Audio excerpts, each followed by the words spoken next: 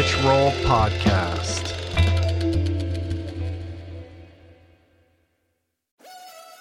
We're brought to you today by On. I am a total gearhead. I love researching the latest technology for the sports I enjoy. And I've learned that people often overlook apparel. But what you wear isn't just clothes. It is, without a doubt, technology. Technology that can make or break a performance. And I can tell you, after spending 2 full days meeting with the apparel wizards at On Labs in Zurich, that On is innovating in this space like no other, with next-gen premium fabrics and just this heightened level of sophistication and precision and testing and development and intentionality previously unheard of that puts them just miles beyond the competition. I've been rocking On's high-performance running apparel, including the long tees, the weather jackets, even the climate jacket, all super lightweight, tailor-fit, built to move, and just gorgeous to get you out and get it done in fleet-foot comfort, no matter the weather. I'm super proud to be a brand partner with this impressive team, from increasing product sustainability to improved energy return and impact protection. Truly Swiss innovation at its finest. To get you moving, On is offering an exclusive 10% discount. To redeem, head over to on.com/richroll and use code RICHROLL10 at checkout. We're brought to you today by Recovery.com. I've been in recovery for a long time. It's not hyperbolic to say that I owe everything good in my life to sobriety. And it all began with treatment, an experience that I had that quite literally saved my life. And in the many years since, I've in turn helped many suffering addicts and their loved ones find treatment. And with that, I know all too well just how confusing and how overwhelming and how challenging it can be to find the right place and the right level of care, especially because, unfortunately, not all treatment resources adhere to ethical practices. It's a real problem. A problem I'm now happy and proud to share has been solved by the people at Recovery.com, who created an online support portal designed to guide, to support, and empower you to find the ideal level of care tailored to your personal needs. They've partnered with the best global behavioral health providers to cover the full spectrum of behavioral health disorders, including substance use disorders, depression, anxiety, eating disorders, gambling addictions, and more. Navigating their site is simple. Search by insurance coverage, location, treatment type, you name it. Plus, you can read reviews from former patients to help you decide. Whether you're a busy exec, a parent of a struggling teen, or battling addiction yourself, I feel you. I empathize with you. I really do. And they have treatment options for you. Life in recovery is wonderful, and Recovery.com is your partner in starting that journey.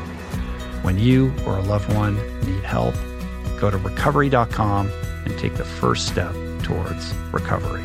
To find the best treatment option for you or a loved one, again, go to Recovery.com.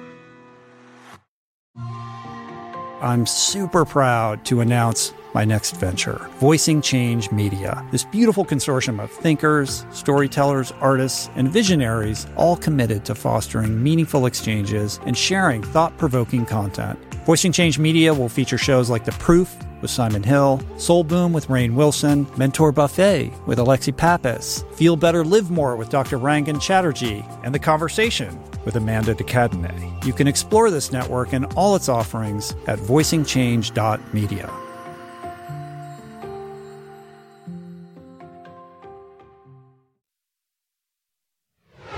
Okay, so today I'm back with another, I think it's our third edition of Roll On, where I, alongside my co-host Adam Skolnick, journalist, writer, environmentalist, activist, talk about various topical issues of interest and answer listener questions.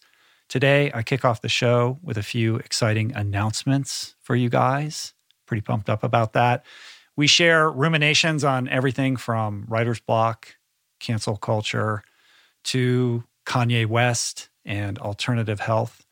We dissect the varying political ideologies of the wellness community. We explore the ways in which people are so easily swayed by the vicissitudes of the YouTube algorithm, why we should all be on high alert when it comes to the media we consume. And then in the second part of the podcast, I answer some relatively philosophical audience questions on the subjects of finding purpose, how to better embrace mindfulness, maintaining goals, and how to navigate cognitive dissonance and confirmation bias. I must say, I'm really enjoying this new format experiment. I hope you guys are as well. So without further ado, enjoy.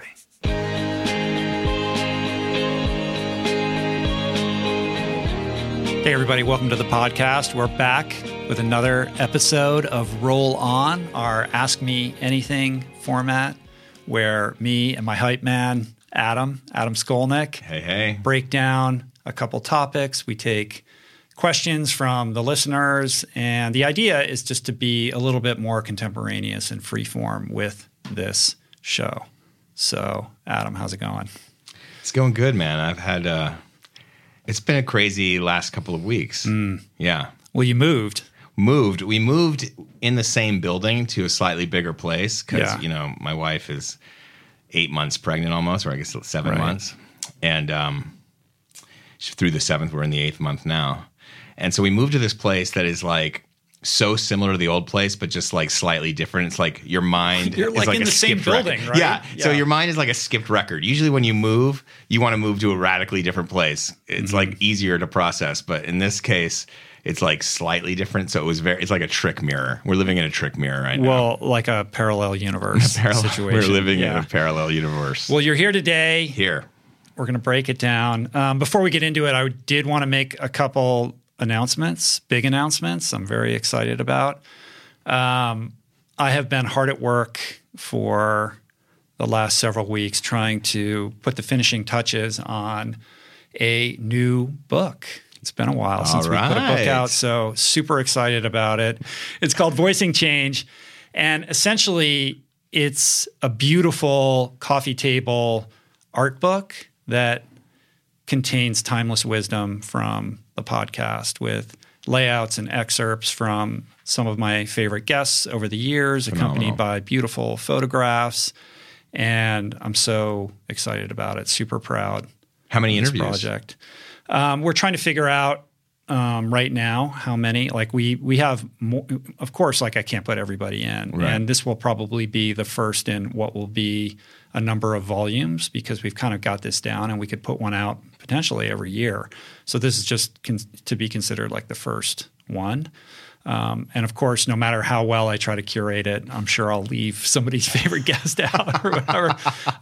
But right now, I think we have about 50 excerpts in there with some essays that a few people have contributed, and it's going to be great. We don't have an official release date yet, but we're looking at around Thanksgiving time, hopefully, depending upon printers and all of that. So, and you're self-publishing this one, right? We are self-publishing this one, yeah. Congrats, man. And it's looking really beautiful. Can't wait to share more about it. But this is the first time that I've said anything on the podcast about it. But that's what I've been basically spending most of my time doing lately. Yeah, you said you've been writing like 10 hours a day or like holed up into the in the office. Yeah, but the problem is that I spent the better part of the quarantine being a complete dilettante until the deadline was just so overwhelming that I was put into a situation where I had to drop everything that I was doing and only write. And for whatever reason, I don't know what it is, man. Like it took that deadline and the fear of not having it done to get my ass in gear and get this thing finished. That's what deadlines do, right? I know. I wish I could be the person who just works on it 2 hours a day. But how long has it been since you've been like writing that intensively? Like a long time. The last book that I did was Finding Ultra. It was 8 years ago. Right. I rewrote it a couple of years ago, but still, that wasn't like creating a book out of whole cloth. The cookbooks are more like this project in that they're jigsaw puzzles where there's a lot of people involved. Like I have a whole team of people who are working on this. So there's only aspects of it that are the written word. A lot of it is design and layout and all the like and curating, how we want it to be presented. But I've done a fair amount of writing recently. Cool. So I'm excited about it. Yeah. That is exciting. Back in the writing mode for the first time in a long time. You got the muscle warmed up. Do you find that like as you've started getting back into it that you're finally finding a flow, or that you find a flow, or is it always hard? Like, how is that process for you? Well, what's interesting about that is I actually have really had a hard time getting back into it for whatever reason. Like, I hate the word, writer's block, but for reasons unbeknownst to me, it has been quite a challenge to just put my butt in the chair and do the thing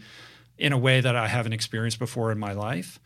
And I was starting to get concerned, like maybe I just am not into doing this anymore, or maybe I've lost my touch, or maybe I'm getting old. And I had a discussion on the podcast with a neuroscientist recently, this guy Andrew Huberman, who's all about like how the brain works. And I laid this out for him, and I was like, what is wrong with me? Because then once the deadline became real and I was able to like appreciate the gravity of the situation I'd created for myself and started working on it, now it's all I can think about. Like, everything else is a distraction. And I don't want to do anything but do this. And it made me think, like, why am I wired in this way? Like, perhaps that's part of my addictive nature. Because again, I'd like to be the person who just does it in a very balanced manner, but it's an immersive experience, as somebody who writes books all the time and is writing a book right now. When you're like all in, and it becomes your entire universe. But I find it's always hard, like I just finally finished the first draft of this raw draft. I don't even call it the first draft, the raw draft of this manuscript, of this talking about. But it's a novel. It's a novel. It's like, talk about imposter syndrome. I've had that the entire time. Like, because I did write a novel before, and that's what got me an agent, but we didn't sell it. And but this time it's nothing about my life. It's not semi-autobiographical like that one was. So it's challenged me in ways, and I was also avoiding it. I always had these reasons why I shouldn't start it. I didn't have the research done. I didn't have time to do it because of this, that, the other thing. And then when quarantine came along, Jonathan Franzen. Exactly. And then there's that. Well, I know I'm not Jonathan Franzen. Don't worry. Spoiler alert. But so finally getting that done, but like almost every day, finally towards the end, once you get to the point you can see the downhill to the finish line, it becomes a little easier. But like it was hard almost every day. And what helped me was that Stephen King interview with in the New York Times Magazine, David Marchese. Is it Marchese? Marchese? I don't know. He does these great interviews. I think he's the best interviewer in print media. And he used to be at New York Magazine. Now he's at the Times Magazine. And Stephen King he asked him, does it always, do you know when you have like a great book on your hands when you're writing? He goes, they always feel terrible. Yeah. And if that's Stephen King saying that, it's very comforting. It is very comforting. Right. Yeah. I'm trying to get Stephen Pressfield on the podcast. Have you read War of Art or No, Turning Pro? I have not. Oh my goodness. Those are the manuals for unlocking all of this stuff. Yeah. Yeah, you should definitely check those out. I think I need to. He's the dude when it comes to that stuff. And he lives in Malibu. I've been going back and forth with him. So really? You'll get him on the show soon. Yeah, that's perfect. The other announcement that I wanted to make is that we're right now contemplating some version of a subscription service for the things that we do here.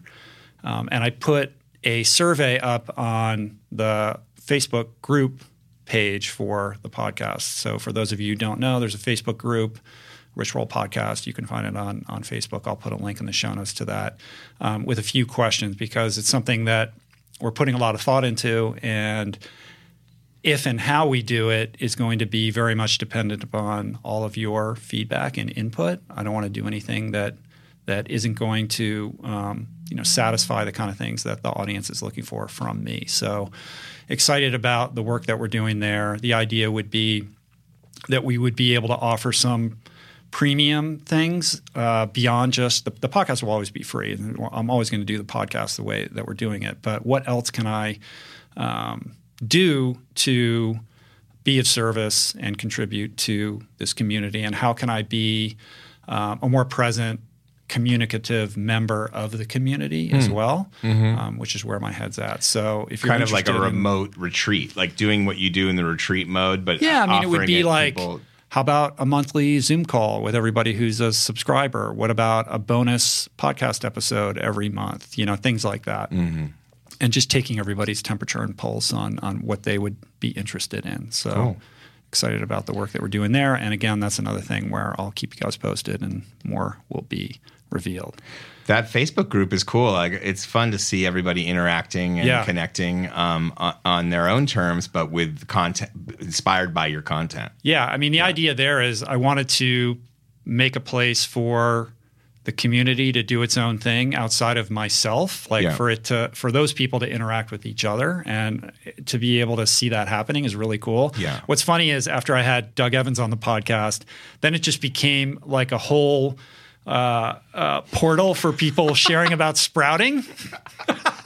And everybody was, exchanging their tips and where they get their equipment and what their sprouts look like. So I thought I would bring in some of my own sprouts. The funny thing about that is Doug got me doing it. I got these canisters, which you can see here. If you're watching this on YouTube, they're just basic glass. I think I got everything from sproutman.com. They have a little graded top on them. And I have now more sprouts than I can possibly do anything with. I literally had to stop sprouting because they started to overwhelm my fridge. I was just too much. Eating sprouts all day long. Did Julie evict you from the kitchen? No, she's excited about it, actually, because I've taken an interest in some version of home economics for a change. So she's very supportive. But I got a whole rack up in our kitchen, and I've got a process. And it's very satisfying. Because first of all, it's super easy. You basically rinse these things overnight, and then you soak them overnight, and then you rinse them like 2 or 3 times a day for a couple days, and they just do their thing. And these are lentils? So these are, those are lentils here. This one's like a mix. I got these like containers that just have pop lids on them, and I put them in the fridge. And weight loss tip for anybody out there who's looking to drop a few pounds. Doug told me that he basically just eats sprouts all day. I was like, how is that possible? Like, aren't you starving? Like, aren't you, so I thought, well, I'll try that. So for the past couple of weeks, like throughout the day, I'll just munch on sprouts as a snack. And they're actually incredibly filling. You can only eat so many before you max out. And my gut definitely had to adjust. It took a little bit of time. That sounds exciting. Now I'm pretty adjusted, and it's become habitual. Like, I'll just eat sprouts throughout the day. Yeah. And it really does modulate my appetite, and I'll eat a normal dinner. But there's been days where I'll just eat sprouts during the day, and then I'll eat dinner, and I've been fine. So you are like going in the full transition to bunny. I feel like it, yeah. All you do is eat sprouts, high fiber and then diet. run through the hills.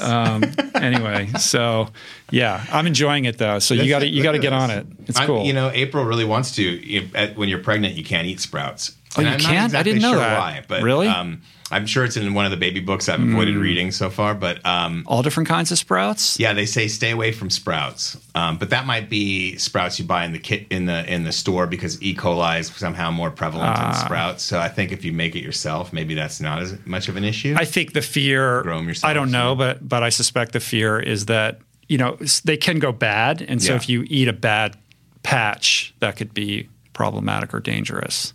Yeah, but I don't know that there would be anything in sprouts that haven't like turned that would be unhealthy for a pregnant person. But I'm not a doctor. Don't listen to me. No, don't worry. We're sticking to the baby books. We've got we're installing blinds in the new place, and you can't have the cords. It's got to be cordless, which is elevated everything price wise about 2x. Because and yesterday we were talking about it. I'm like, well, maybe we could just go with cords, and she's like. I'm like, where does it say that we shouldn't have cords? She goes, literally every baby book. Oh, really? And I'm like, oh.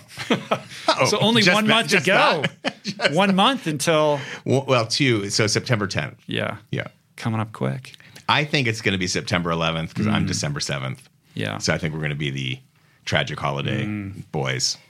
We'll see. Yeah. More will be revealed. Stay All right. tuned, Well, what do you want to talk about? listeners. I thought we could talk a little bit about... Well, let me... set the stage. So, as many of you know, the last couple months of the podcast have been pretty heavy. I've done my best to tackle some very serious subjects, everything from racial injustice to systemic racism, food injustice, really the most pertinent, important topics of our time that we're grappling with. We have a bit of a respite this week. I put up Kevin Smith and his daughter, Harley Quinn Smith. Super delightful, fun conversation. But I've been spending a lot of time kind of reflecting on, how to best communicate and advocate in this space with the understanding that it's so fraught. And because we put these podcasts up on YouTube, you see the comments and you get a sense of what's landing for people and what isn't. Not that YouTube comments are a reliable source of constructive feedback, but I do know that for a lot of people, it's been challenging in terms of how to communicate publicly in the most effective way around these issues. And there's a lot of fear from certain people who don't want to get it wrong, don't want to misstep, don't want to offend. And the result of that has been to retreat from the conversation altogether. Which doesn't help. No. Right. And you've decided, obviously, against that from the beginning. You were very clear that you wanted to address the situation from the beginning. What do you think is the inspiration to retreat from it? What are people, besides just fear? Is it the idea of being canceled or like somehow being called out? Yeah, I mean, there's a lot of calling out right now. There is a robust cancel culture afoot, and I think people are terrified of getting a taste of what that experience might be. And look, it's complicated because on the one hand, the public forum is holding people accountable for things that need to be addressed and spoken about, and in many ways, that culture has led to some of the changes that we're seeing right now. At the same time, I think it's important to provide people a little bit of breathing room around this who might get it wrong initially. Bill Maher talked about this in his closing monologue a couple weeks ago, that we have to encourage people to participate in this rather than discourage them from raising their hand and saying, I want to be part of this as well, but I'm afraid. I mean, I think I agree with you. I mean, there is a danger of you don't want to become the new McCarthyist, right? Like where all of a sudden you can't, if you say the wrong thing, you're branded a certain way and you're out. Because that plays into people who want to keep things the same as they've always been. It plays right into their hands. Right. Because now you've elevated them as the people who are more in touch with free speech, which is, definitely an element of this country that's been, that's of all the things. I mean, of all the things America has been good at, free speech is one of them. I mean, it really is. So it's probably at the top of that list. So it's core to the culture here. That's why people like coming here. Look what's happening in Hong Kong right now, where overnight that just gets the light switches turned off. So when you cancel people to the degree, based on, there's some things that happen that are legit. But when you just cancel people because they said something the wrong way, or all of a sudden things and their whole career is now in jeopardy, especially if it's really a misinterpretation or a matter of perception, that is dangerous because you are pushing people away that could be a contributor to making things better. Yeah, and I think it's more nuanced than just cancel culture. It's just being reprimanded publicly. The way Bill Maher put it, he's like, you want to be a good ally, but not too good or you're a white savior. You want to use your voice, but you shouldn't make it about yourself. The rules are complicated, and it's almost like you have to thread a needle or walk this tightrope. And I think a lot of people are just like, I don't, like, no matter what I do, it's not going to be right. And so I'm just going to opt out.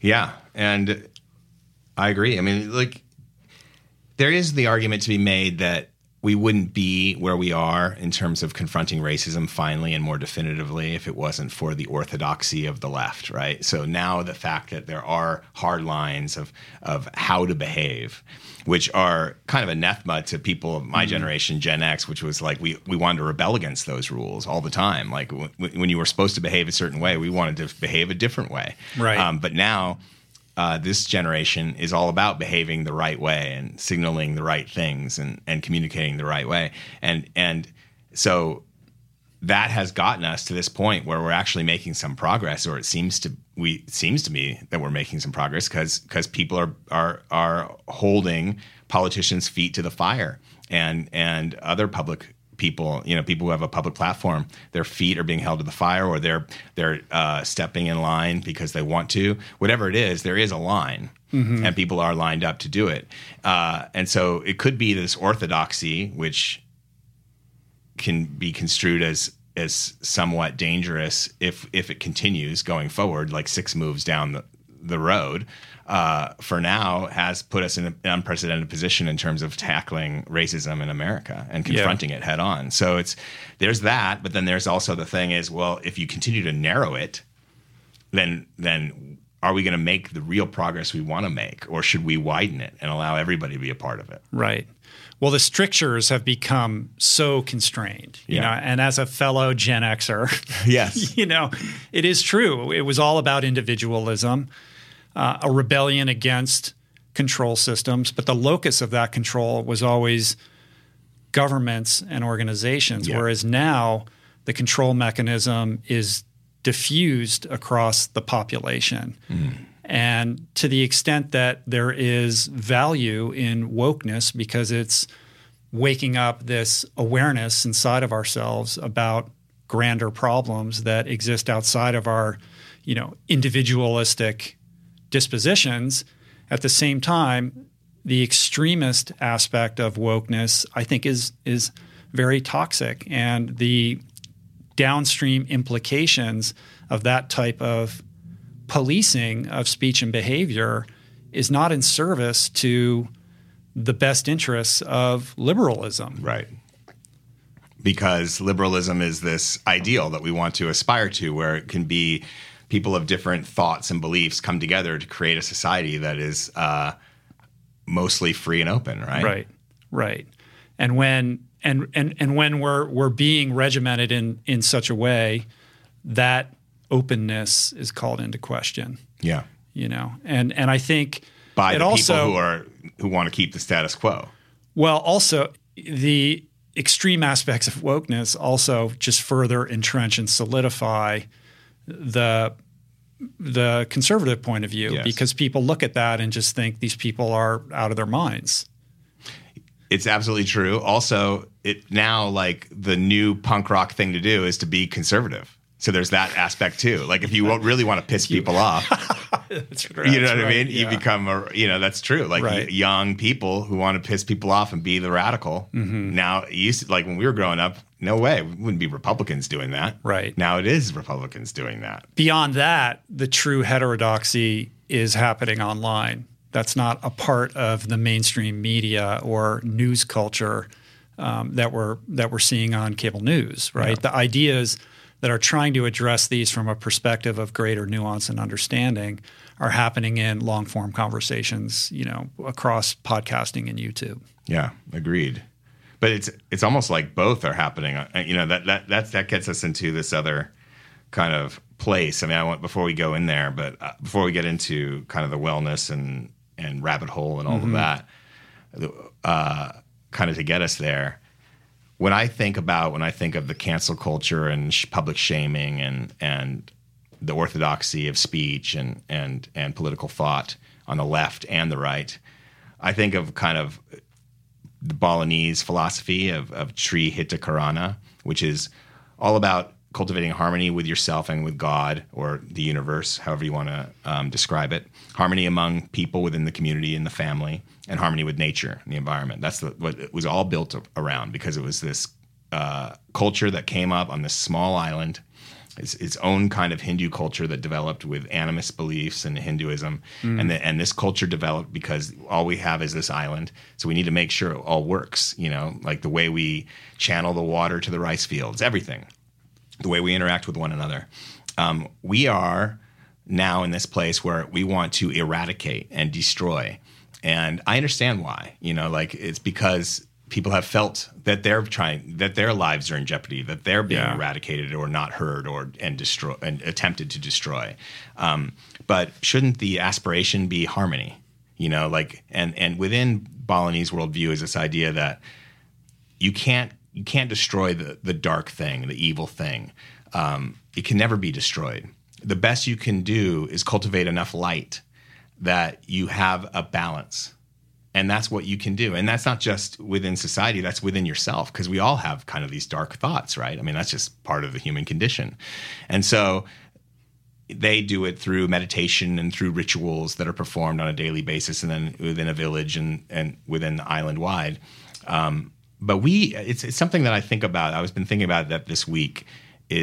That would be a good place to get to if we can consider how do we cultivate harmony with ourselves, within the community, and with nature, because that should be the driving force. Mm-hmm. And if you do that, there will be no place for people like the current president or alt-right figures. There will be no place for them. They'll exist because you can't eliminate that, but they won't have the oxygen. But when you do this other thing where you try to eradicate them, they become like demigods. They become bigger, not smaller. Well, I think the problem it's a beautiful ideal. I think what makes translating that notion or laying that template upon America as we see it right now is the fact that we have systems that need to be reformed before that's functional, because that idea, as beautiful as it is, gets conflated with all lives matter or, I don't see color. Right. You know what I mean? Like, it's like, oh, harmony. And I think in order to get to that place, first we need to drill down on the systemic aspect of these problems and what's driving, the kind of unconscious forces that are creating problems that lead to the disenfranchisement of people of color, right? And until we do that, we can't deal with the harmony part. No. So that's the two sides. Like, so do you want the orthodoxy? Because that'll get which is the place that gets us there, though? Like, the orthodoxy has got us this place where we're confronting it head on. Is that going to be enough to actually get to the systemic root of it? Or do you need to build consensus? And if you need to build consensus, then you can't do that with just the orthodoxy. Right. So you need to have. Yeah. Now I understand what you're saying now. Yeah. I mean, consensus is the way forward, right? But right now we're creating demagogues. Yeah. And my fear is that this polarization is only going to escalate, and that really is driving a rift that makes this problem all the more difficult to solve. Right. And if you come across, I mean, I'm with the conversation of systemic change, and we need to get there, but. If what drives us towards getting there is this idea of we have to live in harmony because we do all live here, like, and we need a unity of purpose. We need a unity of purpose. So it's not so much trying to culturally appropriate the Balinese worldview and put it here. It's this guiding light, kind of like this idea that there is something to be learned from all these different cultures that have cultivated something that does seem to work for people and for community. Yeah. Not that it's an ideal place, but it's something to think about, like a philosophy to think about, and how can that be applied here? Yeah.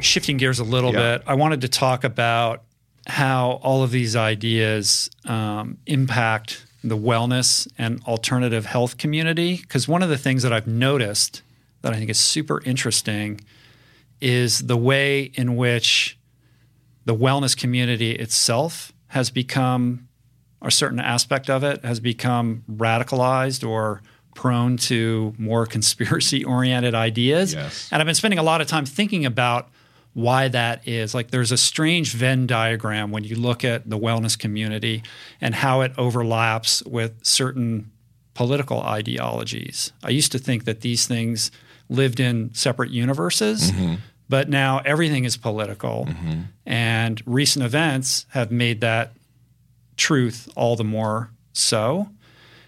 And in thinking about it, the conclusion that I'm arriving at is that I think at its origins, the wellness movement, if there is such a thing, grew out of the roots of alternative health ideologies, and those notions are the result of people attempting to take better control of their own health trajectories, and also a healthy distrust of the medical establishment. Like, don't just go to your doctor and get a prescription. Like, here are some other things that you could potentially do that might make you a healthier human being. And over time, I think that bred a healthy distrust of certain institutions that perhaps don't have the best interests of individuals and the patients. And I think that's good. And now that seems to have metastasized in ways that are potentially unhealthy.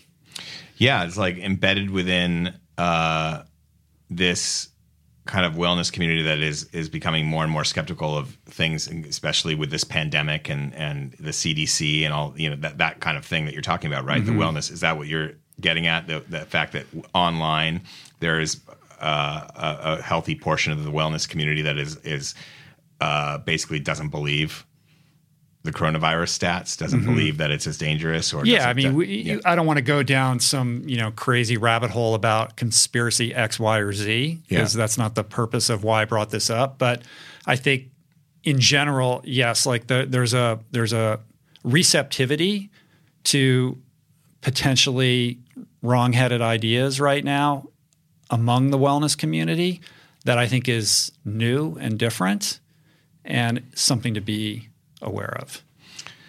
I think that it's because they've been, all of this stuff that we are seeing now, fake news, whether it be from the health side or just general fake political news or whatever it is, that only works because there was a period of time when we were lied to and blatantly misled by the FBI, by government institutions, by Dow Chemical, or whatever it is. I don't know if you saw the movie Dark Waters about the whole Teflon situation with, I think it was DuPont, actually, that Mark Ruffalo movie. I haven't seen it yet, but I'm familiar with the case. Yeah.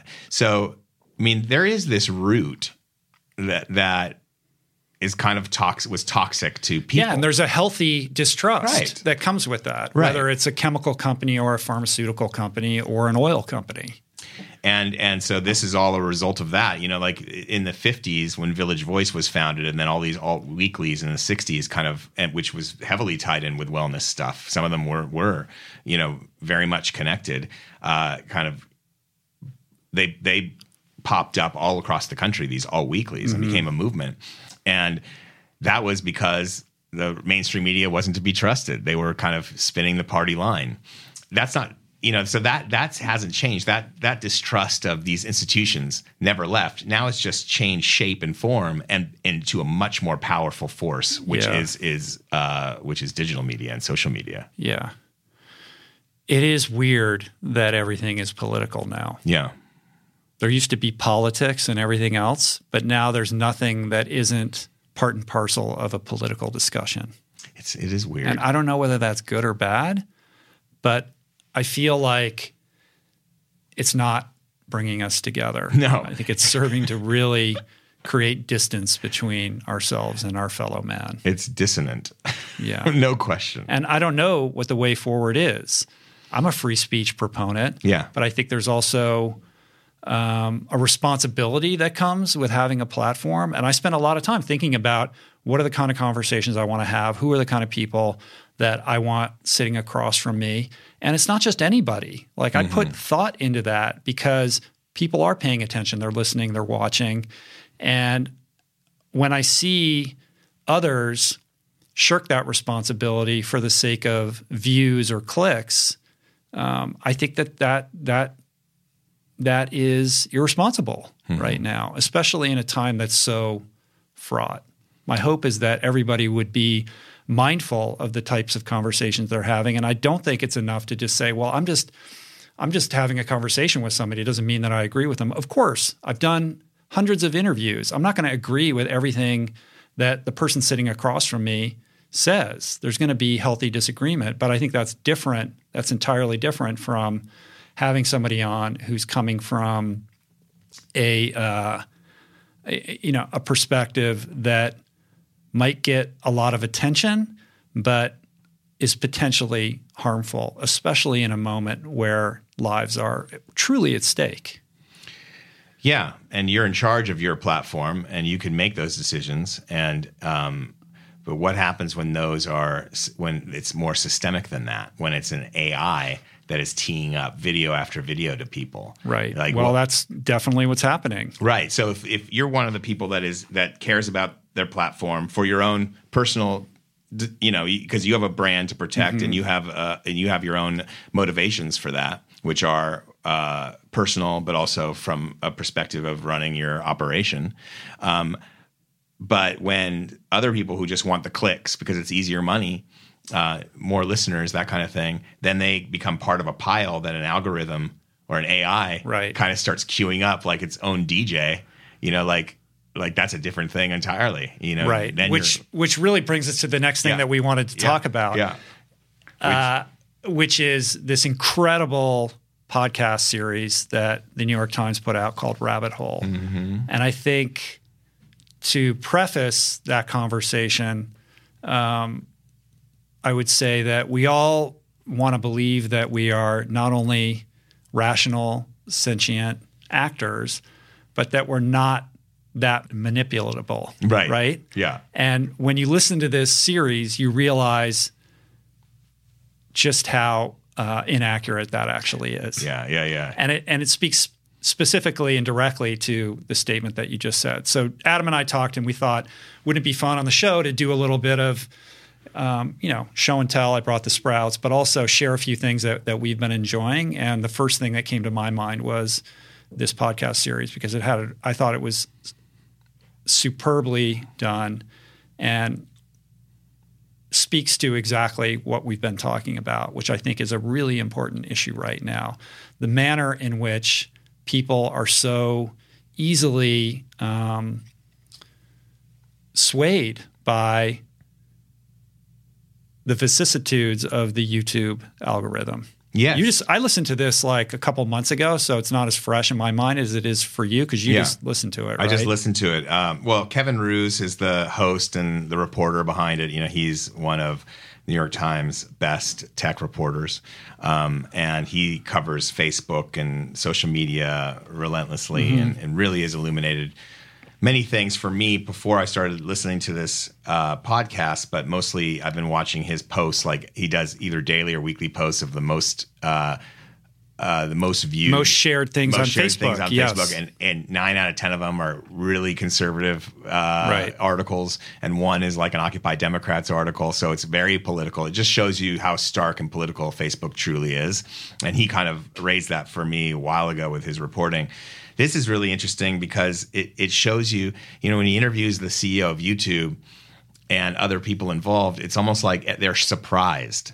Like, they've unleashed this AI, which is the algorithm, which operates on its own, and it queues up video after video for people. Like, the podcast opens, if you haven't heard it, it opens with someone who has been kind of down the rabbit hole. I forget his name, but he starts watching Joe Rogan, which leads to Sebastian Molyneux, I think is his name. No, Stefan Molyneux, I think is his name. Yeah. So it basically tracks this one young man's trajectory from an average dude and how he becomes over time radicalized by virtue of YouTube, and then ultimately how he finds his way out of that rabbit hole. Also by virtue of YouTube. Yeah, and they go through his entire watch history.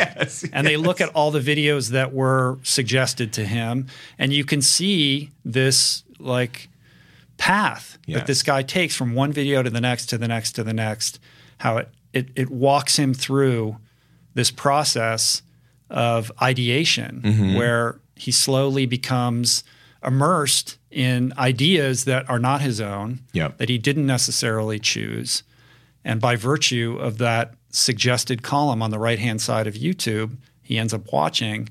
and how incredibly influential all of that became for that young man. Because they spend hours, he spent hours watching this stuff. And that's the other thing is you keep hearing, and there's at the end of it, there's a story about Pizzagate and an older YouTube addict, I guess you could call it, or devotee who literally was going through a hard time in her life, and basically YouTube was the one comfort she had, and she would just watch hours of it in a row.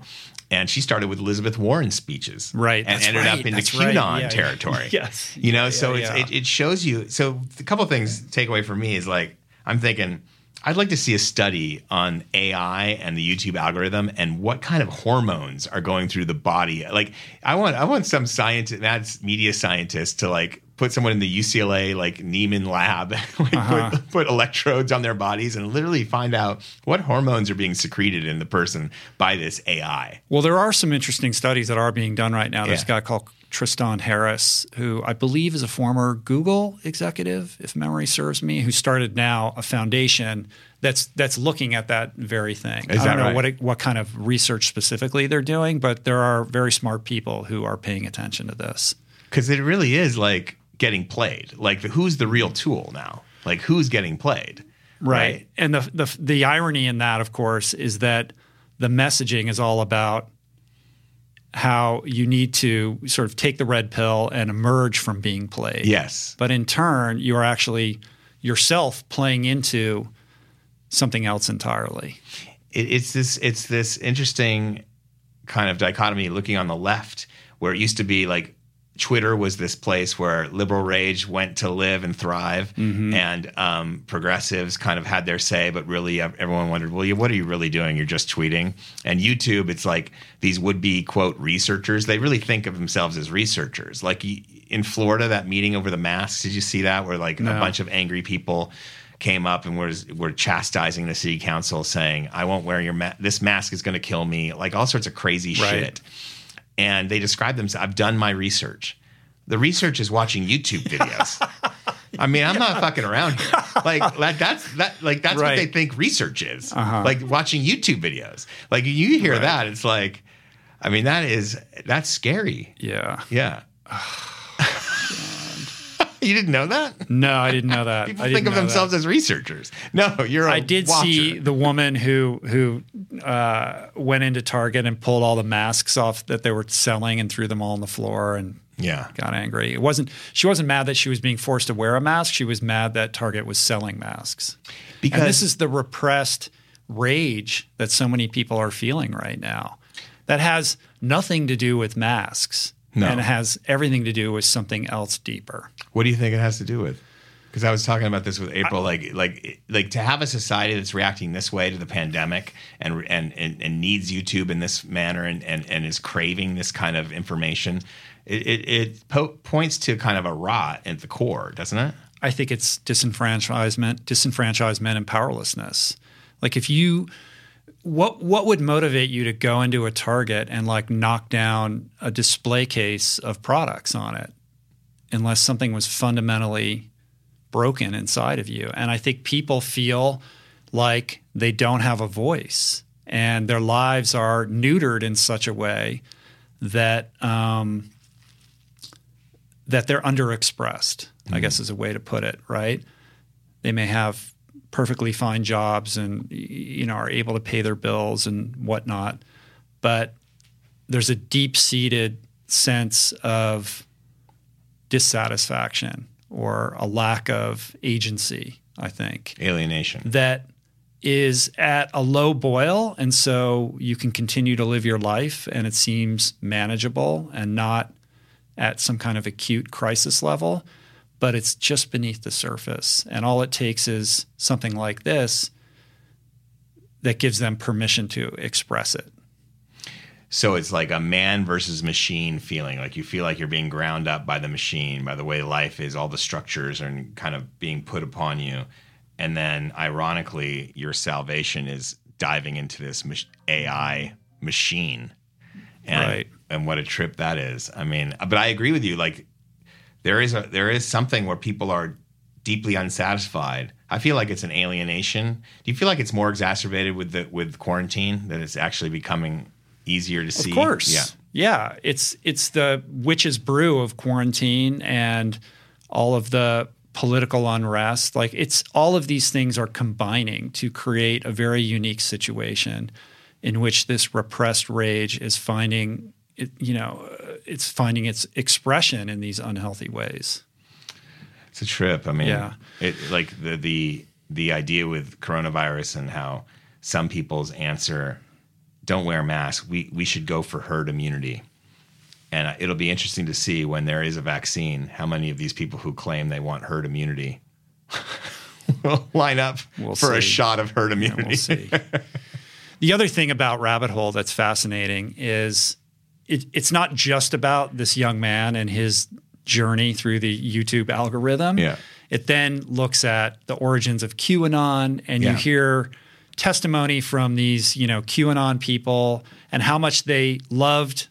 It started out as like this community for what sounded like people who were lonely, and they really enjoyed chatting with each other. It's exactly what you're talking about. And that there's something healthy about that. Right. But of course, it's all, premised upon this QAnon. And who is QAnon? Do we know? Do we know who Q is? I don't know.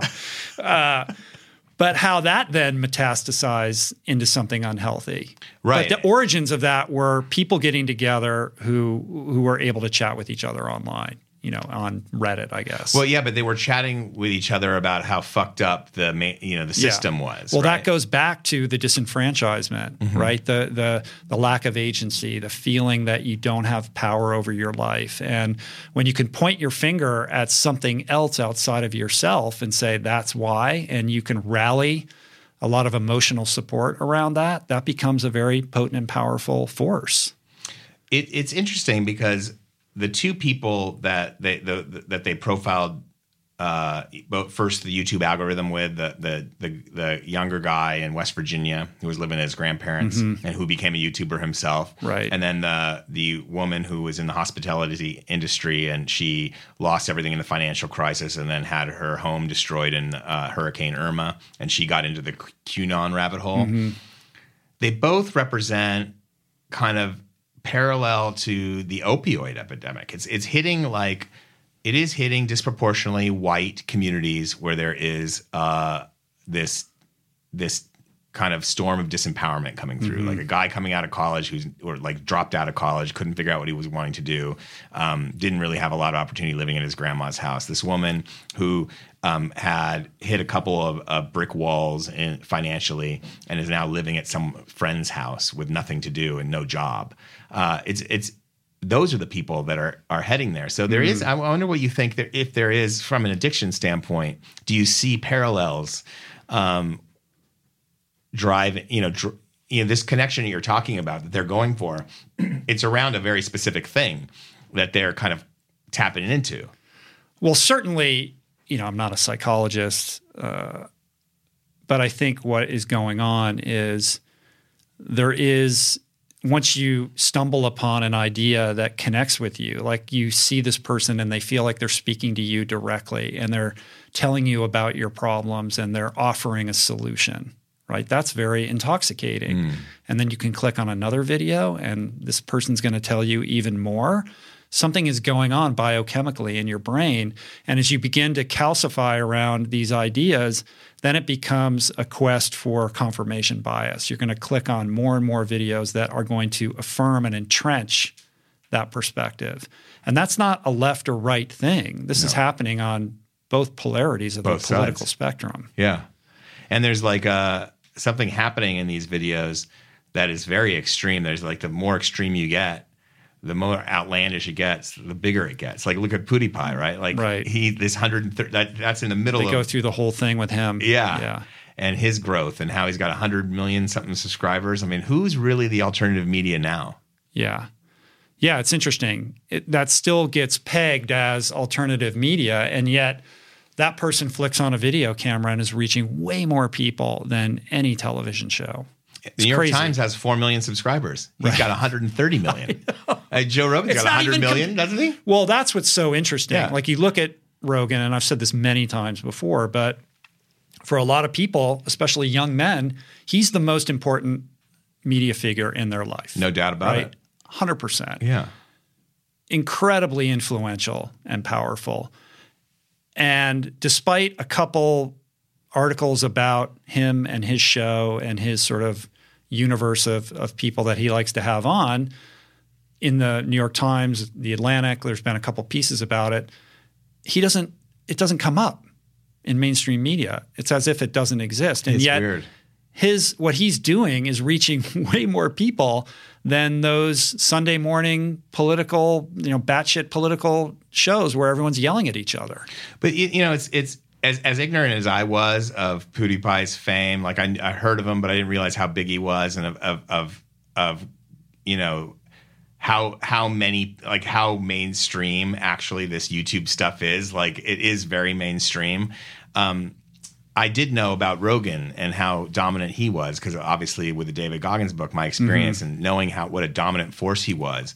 But when Bernie Sanders went on there, he was killed on Twitter on the left for like going on Joe Rogan's show, which I thought that was insane. That was insane, because if you know anything, that's the perfect place for him to go. If you want to win, recruit people who are potentially Trump supporters to switch sides, you get Joe Rogan to endorse your candidate. Yes. That was the greatest thing that ever happened. And the fact that the left railed against that, I think, shines a light on it. It really elucidates the systemic problems with the left at the moment. Also, the lack of understanding of who's actually in charge, who's powerful in media right now. Mm-hmm. Like, there's a lack of understanding. Like, my lack of understanding was not realizing, PewDiePie and all this crazy, QAnon and all. I really, until I listened to this, I didn't really fully understand the depth of it. I just happen to know about Rogan, but like, there's a whole bunch of people that don't realize it. I remember having debates with it on Twitter. People are trashing Bernie for going on Rogan. I'm like, no, that's the best place to go. Right. That makes perfect sense. I can tell you, I've been a guest on Joe's show twice. Both of those experiences were fantastic. Yeah. I get along with Joe perfectly fine. I have a huge amount of respect for what he does.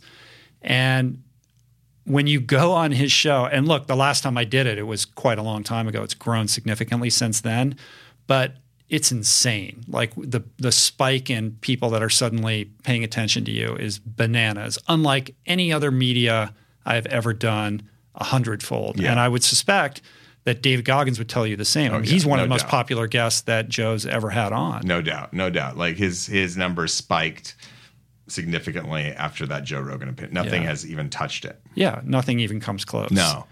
It's incredibly powerful. And people now, I think, are more increasingly aware that at least it exists, but I still think they're woefully underappreciating the heft and the power that program holds at the moment. Agreed. And the good thing about his program, which doesn't get, I don't think, a lot of mainstream ink either, is that he's actually very smart. Yeah. So he's the kind of person you actually want to have in that position. And he's very cagey in that he will say, look, I'm just a dummy. Don't listen to me. But he's very good at what he does. And I can tell you that as somebody who's sat across from him for 6 hours talking to him. There you go. So... did you want to get into where the QAnon went, or do you want to get into cosmic ping pong, or not really? No, I think we'll save that for another time. we have one more. Could monopolize hours of conversation, and I don't want to do that, lightly. No, yeah, but you could take a highlight, and then all of a sudden that could be in the QAnon queue on YouTube, and think of all the viewers you'll get. I'm not doing this for clickbait, man. I think. I will say this, and then let's move on. And that is that these are not academic problems. These are actual issues that have real-world ramifications. And there is no more example that illustrates that better than what happened at Cosmic Pizza. Yeah. When that gunman showed up, convinced that there was a child sex ring going on in the basement of this pizza parlor in Washington, D.C., and he, in his own mind, was well-intentioned. He thought children were being harmed because of the way that he had been radicalized online. And what you just said there shows how we should approach this. Like, it's empathetic, and that's how Kevin Roose approaches it in this series. And it also is that YouTube video I referenced, and I'll send you the link because you should see this. This woman who everyone online was calling crazy, and look at her and haha, what a joke she is for railing at this city council. Kevin put that up and said these issues this is very mainstream. It's not fringe.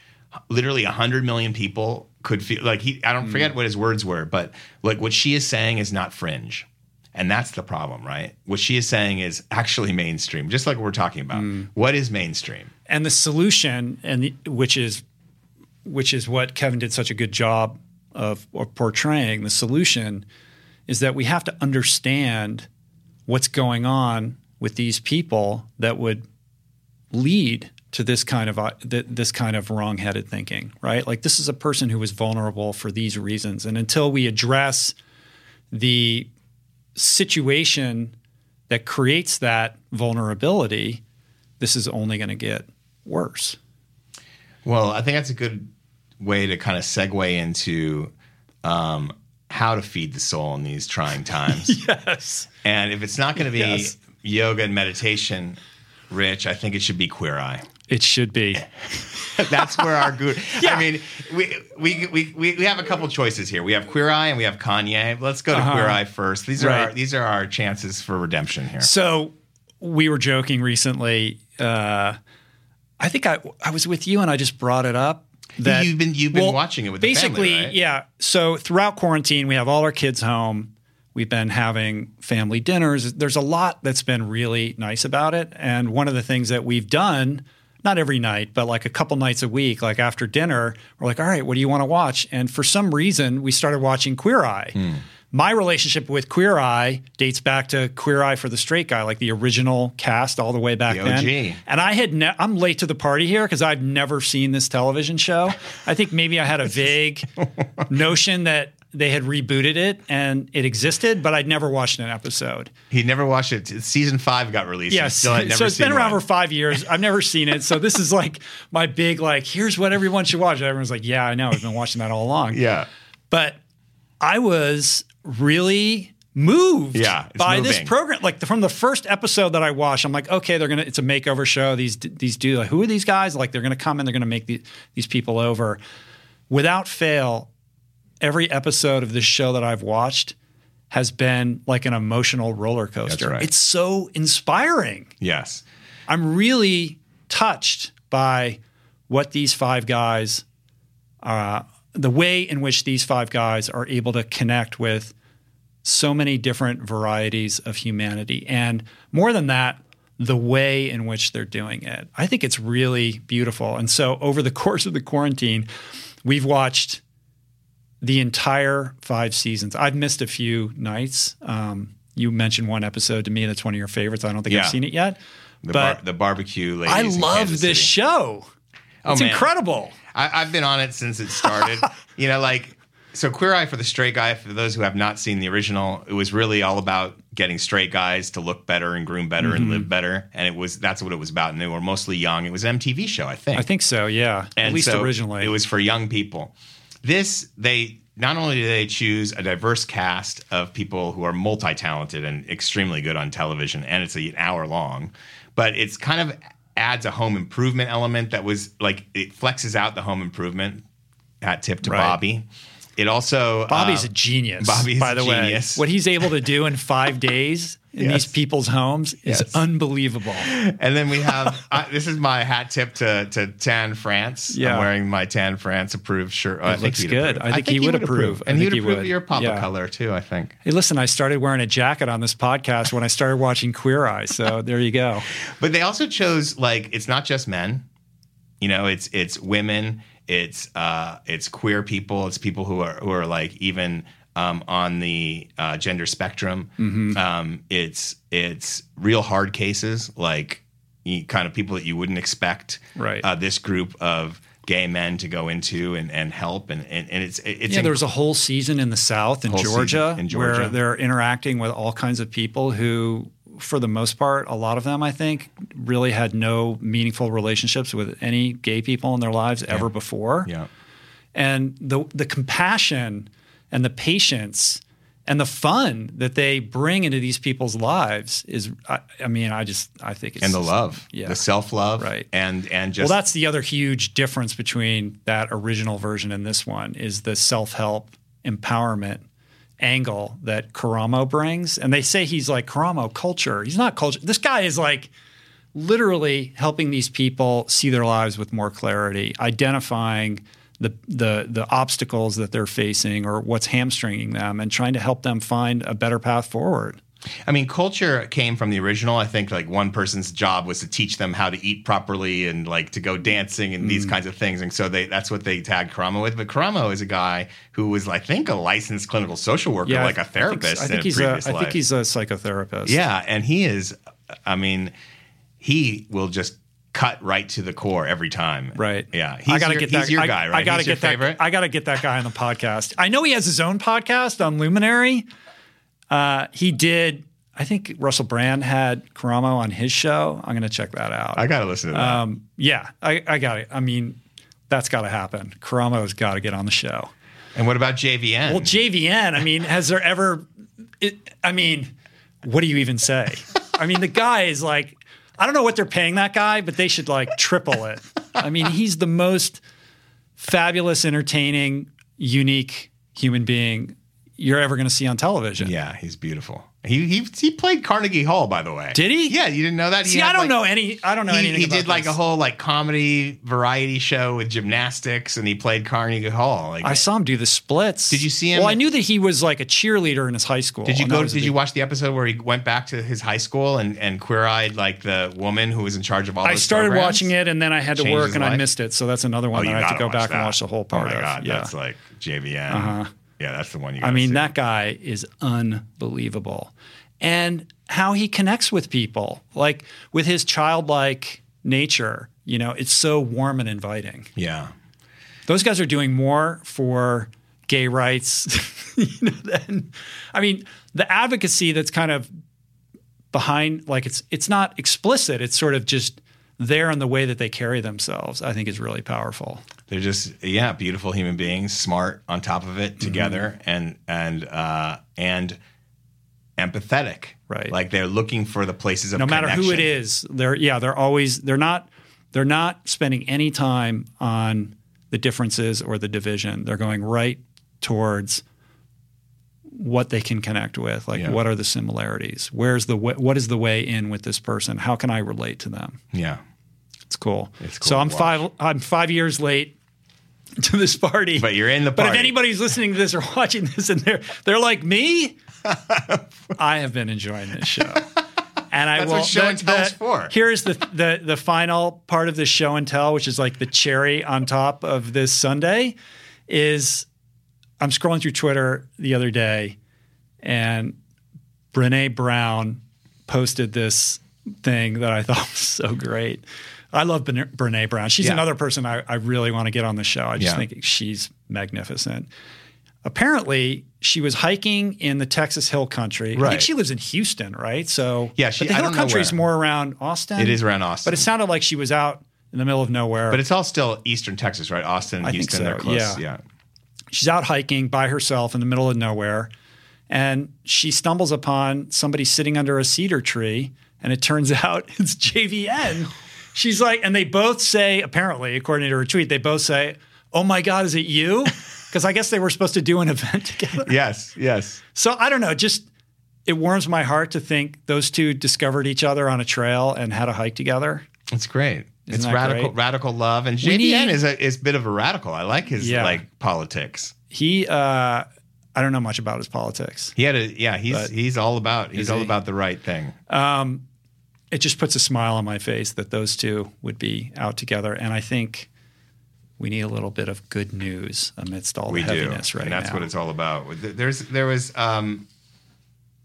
that was kind of your win of the week, right? We're doing this. That was my win of the week. That was your win of the week. The Brené Brown JVN union. That's a win. That is a win. Yeah. Do you have a win? Yeah. My win was was the Argentinian who wanted to get back to his 90-year-old dad and couldn't fly home because he was stuck in Portugal and there were no flights back into Buenos Aires. And he had a 29-foot boat, and he decided to sail home for his dad's birthday and was at sea for 89 days. He tried to resupply in Cape Verde, the islands off of West Africa, and they wouldn't take him because they're a small island nation and they were careful about the virus. And he sailed across the Atlantic all the way down to Mar del Plata, which is this incredible fishing city in Argentina. And he sailed all the way home to see his dad. He didn't make his birthday, but he got there. And a great story. Beautiful. Yeah. I'm trying to think of what I would do for my dad. Well, that is, I mean, wow. That hit home because my dad has been having some health issues. He's been in and out of the hospital. So for me, it's like to see that and he had, the sailor. I'm sorry, I'm spaced on his name, but we'll put the link to the story in the show notes, right? Yeah, so people can see and get it. And it was a New York Times story, yeah, right? New York Times story, and he.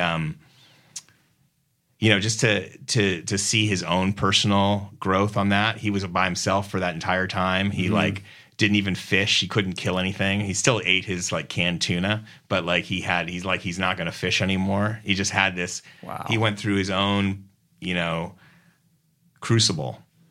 So how did he, if he wasn't able to resupply, how did he do it? Stored. I mean, obviously boats like that will have a desalinator, and then he had stored a bunch of canned tuna. He was mostly subsisting off canned tuna and whatever else he brought along, and no gas because he couldn't get gas at Cape Verde.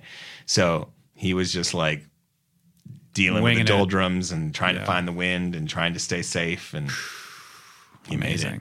Good deal. Yeah. Well, I feel better. That's good. Yeah, good. Should we answer some listener emails? Well, let's take a quick break, all right, and then we'll come back and do a little listener email. Let's do it.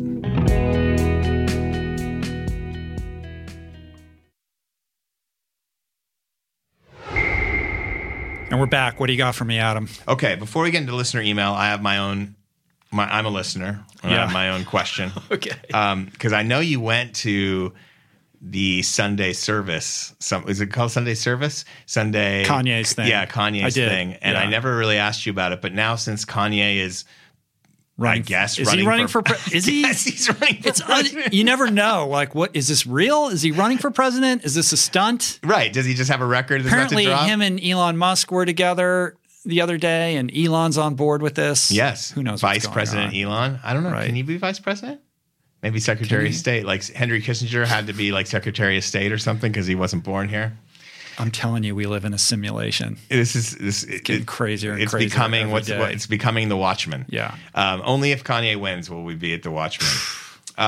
But it's good. So just a little background. We don't know if he's running because in order to run, you have to get signatures and get on the ballot in different states. Blah blah blah. Who cares about that part? And he's already missed the deadline, but there's more deadlines coming. Let's just take a beat on that until we get a sense of what's actually real. Yeah, let's do that. But tell us your story about going to the service, because what is he? Is he a pop star, a spiritual leader? What is Kanye? What is now? I think Kanye defies definition, doesn't he?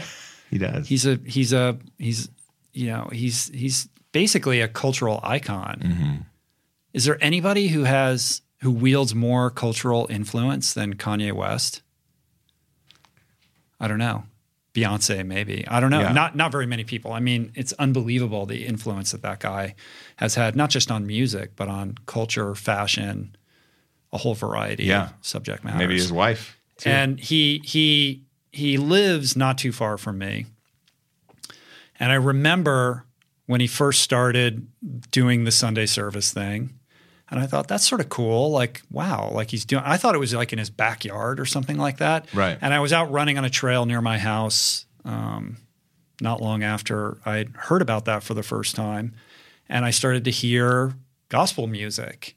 And I realized, oh my goodness, this is where it's it's happening it was a Sunday morning, and I ran. They had like all kinds of security. You couldn't get too close to it, but I could see from a distance, like, oh, that is the thing. And there were all these people there. And I remember thinking, I got to figure out how to get in on this. Like, I want to get invited. I want to witness this experience. Right. Because this is really interesting and unique. And everyone's dressed in white, right? Everyone's wearing white. There's music happening. It didn't look like there were that many people in attendance, probably just his friends and his family. And I just remember thinking, not only do I want to figure out how to be invited to this, to see it, this is going to happen. Like, it was a weird, there's no I don't know Kanye. Like I have no in or anything like that. I just thought somehow that's going to happen. And it did happen. And the way that it happened is that our friend Mel Nahas, I was like out running and I posted an Instagram story and I was like, hey, you can hear the music. Like, this is my trail. Like, you could kind of, I just shared it and she saw that and texted me and she's like, where is that exactly? Like, I want to know exactly where that's happening. And I just like dropped a pin on a map and I sent it to her. She's like, I'm going to have my birthday party on that little piece, that little mound of dirt out on that trail. I was like, good luck figuring out how to make that happen. Like, how do you even get a permit? Like, who do you even call? And she's like, don't worry about it. Like, she produces all her retreats. She knows she's amazing. Like, she knows how to figure this stuff out. And sure enough, she knew a park ranger and sorted it out and got the permission to be able to host like an evening dinner party, like out in the middle of this field on this state-owned nature preserve, basically. So we go to this dinner and there's, 30 or 40 people there and it's catered. It's beautiful. The sun's setting. It's a lovely evening and we're enjoying ourselves. And we're, of course, all talking about like, this is actually where this Sunday service thing is going on. How wild is that? And like, I wonder what he's going to do with it. And we're all just, it's the topic of conversation naturally. And in the distance, I see a guy walking up with two little kids, like way out, too far away to identify, but dark complected. And I remember joking to Julie and Mel, I was like, oh, there's Kanye. He's going to come over and see how we're doing. Come on. And as he got nearer and nearer, I was like, that actually kind of looks like Kanye. And then he just walked right up to our group and I was like, oh my God, that's Kanye West. He's like coming to your birthday party, Mel. Like, how about that? So I was like, come on, we got to go over and talk to him. He was on the other side of where the dinner was happening. So Julie and I walk over and he starts talking to Mel and he's with his daughter and his daughter's friend. And they had just walked up. He lives nearby and he just walked up to he had put these boulders around the perimeter of it and his kids wanted to play, or his daughter wanted to play on that. So he just came up for no reason, just by himself. And he's like, what's going on here? And we explained to him and it was wild. Like, he was like, oh, that's cool. Like, he wanted to know who we were. He was very genuine, grounded, present, gracious, kind. Like, it was a very cool experience to just talk to him. And that was that. And then I was like, all right, we got to ask if we can come to the thing. Right. So we got to like drop it in. He's like, here's the number of, my assistant or whatever, like she'll hook it up. And then sure enough, like we were able to go the following Sunday. So Julie and I and Mel went to the thing and it was wild. It was. What happens? Does he start with a sermon or is it mostly musical? You would drive up to this like sort of staging parking lot that was still maybe a half mile away from the actual site. And they have all kinds of people in all the white, and then they're like this way and they're kind of guiding you in what direction to go. And then you just congregate in a circle around this. He had built up this mound like in the middle where the choir went up there, all the musicians, where they were performing. And there were probably, I don't know, maybe less than 100 people in attendance to watch. And it had really nothing to do with Kanye. He didn't make himself really a part. He was participating, but it wasn't like the Kanye show. It was all about this choir and these musicians. It was cool. He put the music together though, right? I'm sure he came up with, the whole program. Yeah. But it wasn't like, oh, he's going to get on the mic and he's going to talk. Like, it was none of that. Like, he was very much in the background. He didn't of the speak. Whole thing. No. Nobody really spoke. There was a choir director, and there was very little talking. It was really just music. So it's like the old House of Blues, like Sunday brunch with gospel, but without the I don't know. I never went to that, so I don't know what that's like. And it went on for maybe an hour and a half, and it was cool. And that's awesome. That was it. It was really lovely. Great music. And it was wild. Like I was like, oh, I think that's Brad Pitt over there. No way. Come on. There were definitely some interesting people there, But and that was it. Like then, I mean, I don't know. So. Another thing that was interesting about that is that then I kind of shared a couple of pictures on Instagram about how much I enjoyed that. And, there were a lot of people that gave me shit for that. Because he's polarizing also. Yeah, he's polarizing. He had worn the MAGA hat and the whole thing. Right. And before that, he'd worn the MAGA hat? I think so. Yeah. I think so. And I was just there to experience this creative expression that I thought was kind of an amazing thing. That seems to be what's most important to him is creative freedom and creative expression. I think there is a courage and a fearlessness in his creative expression because he's constantly iterating, right? He's never stuck in any particular lane. And the minute you try to define him, he pivots and does something completely different. Yeah. And I think there's a lot to be learned from that. And it begins with the way in which he created his music and how that juxtaposing that against current trends in hip hop at the time. Like he's always been an innovator. Mm-hmm. Did you see was it GQ? They did a spread on his Montana ranch and all these plans that he has to these architectural plans for what he wants to do with his property. It's it's wild. Why does every rich guy have a Montana ranch? I don't know. You don't hear of women with or maybe Montana it's Wyoming. I'm Reese Witherspoon doesn't have a Montana ranch. It's always guys with their Montana ranch. I guess. Reese Witherspoon's Montana ranch. I haven't heard of that yet.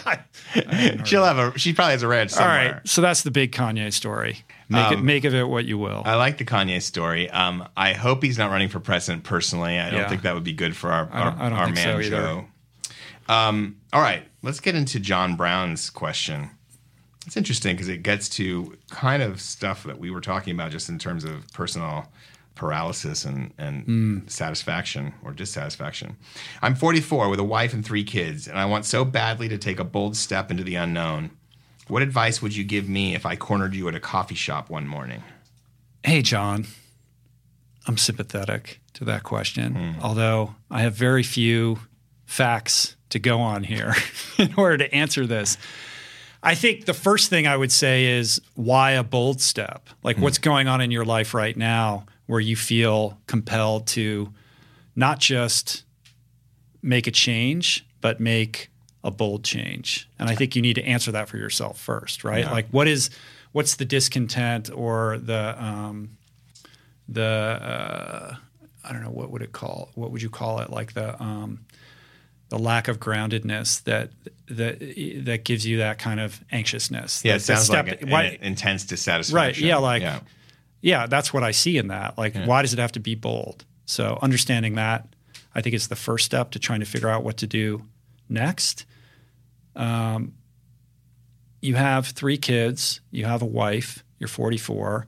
I don't know what your occupation is. I don't know what your satisfaction with your occupation is. I don't know if this bold step that you want to make is professional or personal. So that makes it challenging to answer this. But I think I would presume you're meaning professional. When you have 3 kids and a wife, I would caution you from being too bold.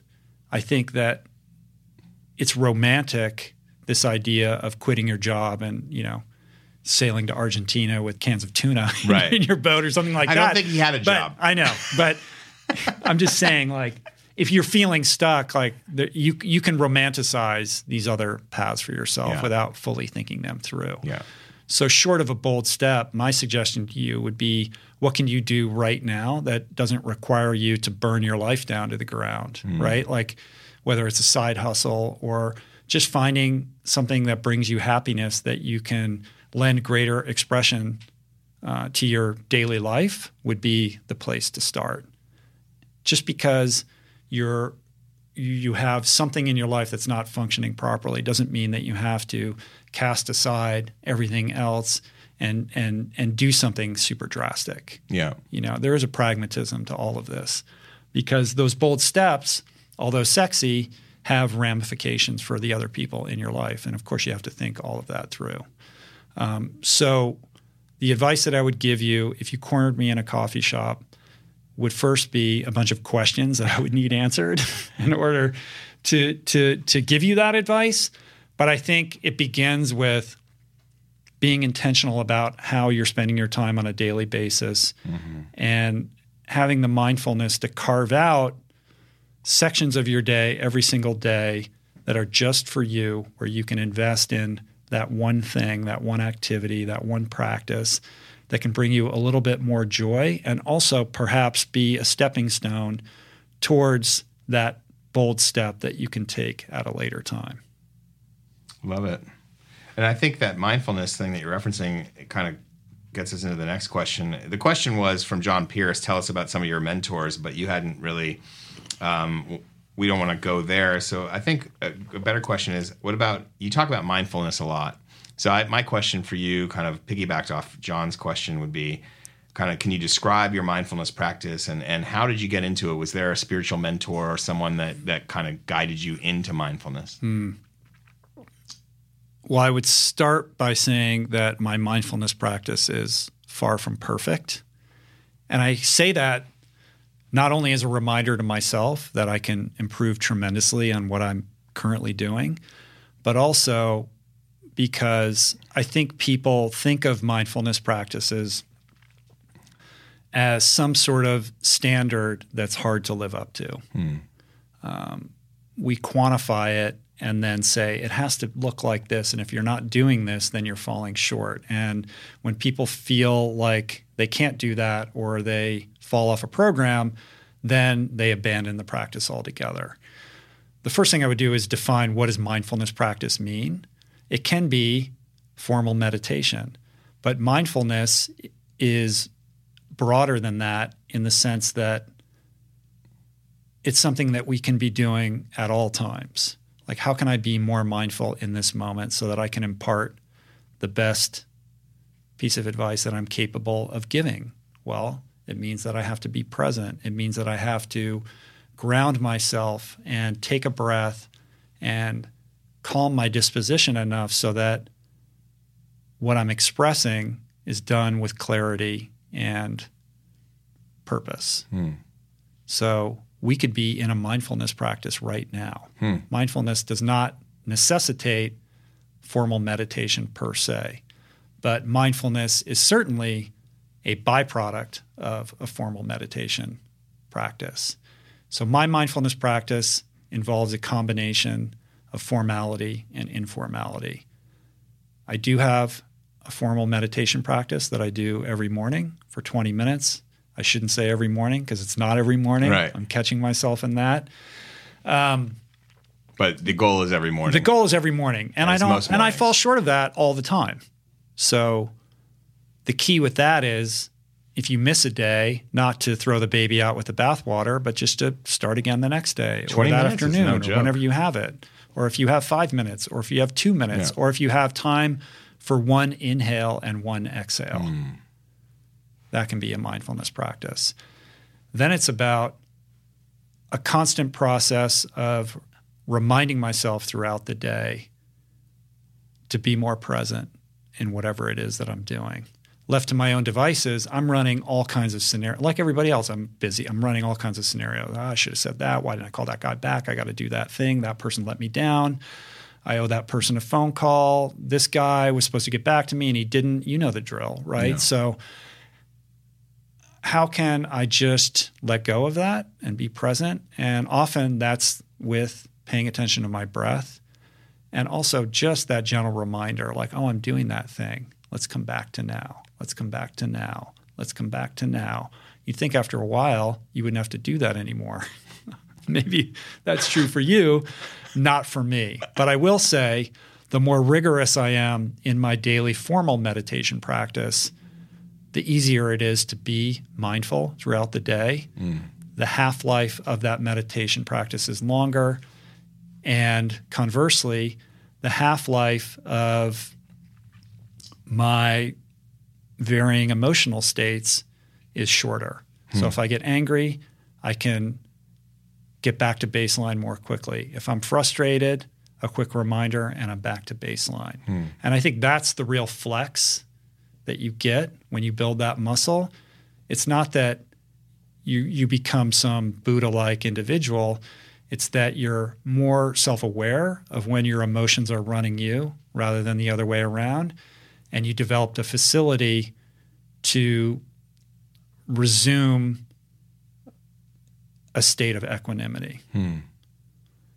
You asked who the mentors are for this. I mean, I've sat with gurus and I've spent time on meditation apps. So there isn't one person that I can speak to. And I think it's important to not overcomplicate these things.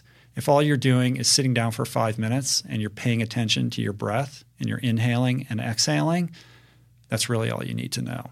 You can go on your own journey to learn more about all of these specific techniques and find what resonates for you. But I'm reticent to say this is the mentor or this is the person that you should follow. I think that's a very individual the traditions thing. Vary. There's some of course the traditions vary. Yeah, depending. But do you is it silent meditation for you, or do you use mantra at all? No, I don't. Yeah, I'm not trained in TM, so I don't have a mantra. It's a silent breath practice. And then I would say, in addition to that, training is an active meditation for me. Yeah. So if I'm out on the trail, if I'm riding my bike, that's a mindfulness practice and what I would call an active meditation.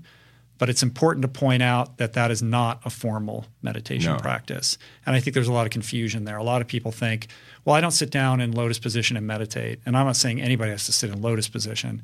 But going out for a run, even if you're not wearing headphones, is not the same as a formal meditation practice. It has value, but it's a qualitatively different experience. And that's something that I had to learn because I used to think that I didn't need a formal practice because I go and spend all this time alone, out in nature. That's good enough. But I can tell you from my own experience that the difference in how I feel and how I behave and how I interact with other people and the vicissitudes of my emotional state are much better when I'm engaged in that formal meditation practice. The active meditation aspect of it is a sort of cousin that adds additional benefit, but not at the expense of the more formal practice. So you just pop out of the tent on the roof and just fold right into the lotus position and go? I make some coffee or I make a tea and then I do it. No yoga first. No. I try to do the meditation first thing before anything because if I don't do it right then, it becomes less and less likely that it's going to happen. So it's got to be the first thing. Okay. Yeah, and then I will journal a little bit. I do morning pages from The Artist's Way. Okay. And then I either go out and train or I use the time for creative pursuits like this book right now. So I'm actually not training very much at all because I'm on such a crazy deadline. When do you watch your QAnon videos? Yeah. Is that like after lunch? That's after lunch. Yes. Because I go, mine are first thing. Right. I wake up and dive right in. When you're maximally receptive to these ideas. I have research to do. So I got to carve out like 7 to 10 hours. You have done your research, my friend. Laurie Marbas, who is the one person you have yet to interview that is at the top of your list? And I guess we've already said Karamo and Brené Brown, so maybe somebody else. Yeah, those are two that I would love to get. It's funny, I don't have like some crazy list like that. I mean, I'd love to get Eckhart Tolle on. He would be great. Who wouldn't want The Rock on? Come on, right? Like, so we can talk about people like that. But it's similar to people always ask me like, what's your 5-year plan or what's the goal? What's the big thing you're working? It's like, I've just never been wired like that. I'm really much more in the moment. Like I'm just kind of feeling what's next. So my line of vision isn't lasered on or rooted in like, I have to get this person. Like I have a spreadsheet open where I just put names on as they pop into my head or somebody like, oh, that would be cool. So I don't forget, but it's not like I'm driving towards any one particular person. I probably should have an answer to that question, but I don't. Nobody. Okay. Yeah. Moving on. We'll see who shows up. I'm trusting in the universe, Adam, to deliver me the best people. But we don't know about that algorithm. No. We're not sure what about about the internal algorithm in my head that's deciding if who you comes cultivate on? the algorithm within, it shall be delivered. Anna Nicole. Oh, Anna Nicole. How to find your own purpose. I've been living a very comfortable life up to now, but have really lost motivation to work or take care of responsibilities. Everything is hard because I'm dragging my feet and waiting to the last minute to complete. How does one find their groove again or a sense of purpose when they don't even know what they want? I know it's vague, but it's how it rolls around in my head. I think this one is, the reason I put this in the list is because I know a lot of people are struggling with quarantine. I know you've talked about even your own family and issues that with quarantine, just like how it's challenging for so many people. So I think that would be a good one to kind of in context of the moment we're in now. Well, I think Anna's question is something that everybody can relate to on some level, right? Yeah. We're all looking for a greater purpose in our lives, and we're all evaluating how we're living on a day-to-day basis against some standard, imagined or otherwise, of what our life could look like. So it's easy to say, my life's not working, I should have this. Why am I not super excited when I wake up in the morning? When I read this question, I think what's instructive is, first of all, the fact that she says she's living a very comfortable life, right? So there's almost like some guilt, like my life's been comfortable, so I shouldn't complain, right? Like I should just be happy with what I have. Right. But at the same time, if you're dragging your feet, if you're procrastinating, there's something that's perhaps a little bit out of function at the moment. So the first question I would ask is, what isn't working? Like perhaps do an inventory of what's suboptimal and try to set aside that guilt. Like you feel like, it's indulgent for me because I live a comfortable life to make a list of things that aren't working because I'm lucky and I'm grateful to have the job that I have or the apartment that I live in or whatever it is. But if you can be rigorous and objective in that inventory of what's not working optimally, I think that's a starting place. And then the ever elusive question of like, how do you find purpose? How do you get it back? Yeah. How do you, or if you've lost it, how do you get it back? And I wish I could give you a pithy answer of here's how you do it. It's very difficult, right? This is an individual journey that's going to look different for everybody. But I think fundamentally for everybody, it begins with an inside job. Like this is an internal search, right? If you don't know what your purpose is, I can't tell you what your purpose is. You have to discover that for yourself.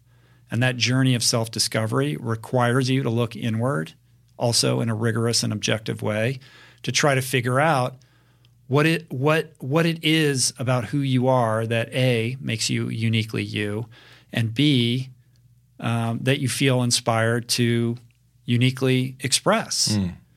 And the only way of answering that question or unlocking it is to not only ask yourself those questions, but to begin experimenting, right? Like try these different things. What brings you joy? Yeah. Try to remember that thing when you were a kid that you used to like to do, not because somebody told you to do it, but because you had a natural inclination towards it. As we grow older, we tend to let go of those things, or we shift our perspective on them and decide that they are the purview of a young person. And as a responsible adult, it's no longer okay for you to engage in those things. So the more that you can connect with that inner child, I think, and try to remember what some of those behaviors and activities are and build those back into your life, I think is a good means of connecting with yourself that might lead you to some discoveries around purpose. And I also think that this can be indulgent. So rather than flogging yourself like, what is my purpose and I need a purpose, maybe just go help somebody else out. Yeah. You know, the more that you can get out of your own way and your own self-obsession and just make yourself available to somebody who has less than you. And it doesn't mean that you have to go volunteer at a soup kitchen, although that's perfectly fine. It could be calling up a friend that you haven't talked to in a long time, or somebody that you know is having a hard time, and just letting them know that you're available to them. And I think when you build that into a habit where being of service to other people in a selfless way is a reflex rather than a burden or an obligation, that, in my experience and what I've seen with other people, is probably the best way to set you on a trajectory that's going to connect you with some kind of purpose in your life. I love it. I know for myself, when I'm of service to other people, my problems don't matter or they get smaller. And the truth is, the more selfless you are, first of all, the happier you are. It's very gratifying when you're helping other people. Mm-hmm. Like it gives your life meaning. So when I say, how do I find purpose? What I hear is like, my life doesn't feel like it has meaning. Well, everybody can build more meaning into their life by helping other people. Right. Your life immediately becomes more meaningful when you're of service to others. How do you get your groove back? Be of service to others. I love that. That's great. Yeah. And experimenting, you can even do on a daily basis. You can't find your purpose, maybe your purpose with a capital P on a daily basis. But like I remember I was in New York with my friend Anthony Demby a long time ago. And I woke up, I was staying with him, and he's like, what's your purpose today? Or what's your intention today? And I never do that. I don't wake up with a specific intention. And I felt kind of like simultaneously like, wow, what am I doing wrong? And then also, okay, I decided connection, connect. And later that day, I was on this subway that got stopped in the middle of like the track for 25 minutes. And people were losing their minds because they were busy or whatever. And this guy next to me was like cursing and freaking out. And I, instead of like just getting up and leaving, I started to talk to him because that was an intention. And that's like what you're saying with experimenting. You can start that easy. If you don't know where to volunteer just yet or who to be of service to, you can wake up and give yourself a purpose every morning. What's today's purpose? Yeah, and it can be what I love about that story is if you decided that day your intention was connection and you're stuck on that subway, that just means to engage that dude who's having a hard time on the subway and maybe make his day a little bit better. That's it. Yeah. You know what I mean? Just talked with him and talked through his problem, and that's what we did. Yeah. Yeah. Meanwhile, there was this weird, like 6'5" skinhead that was making like figure eights in the hall, like stomping in his combat boots that you didn't want to look at. That was scary, that guy. All right, man. New York City. Question 5.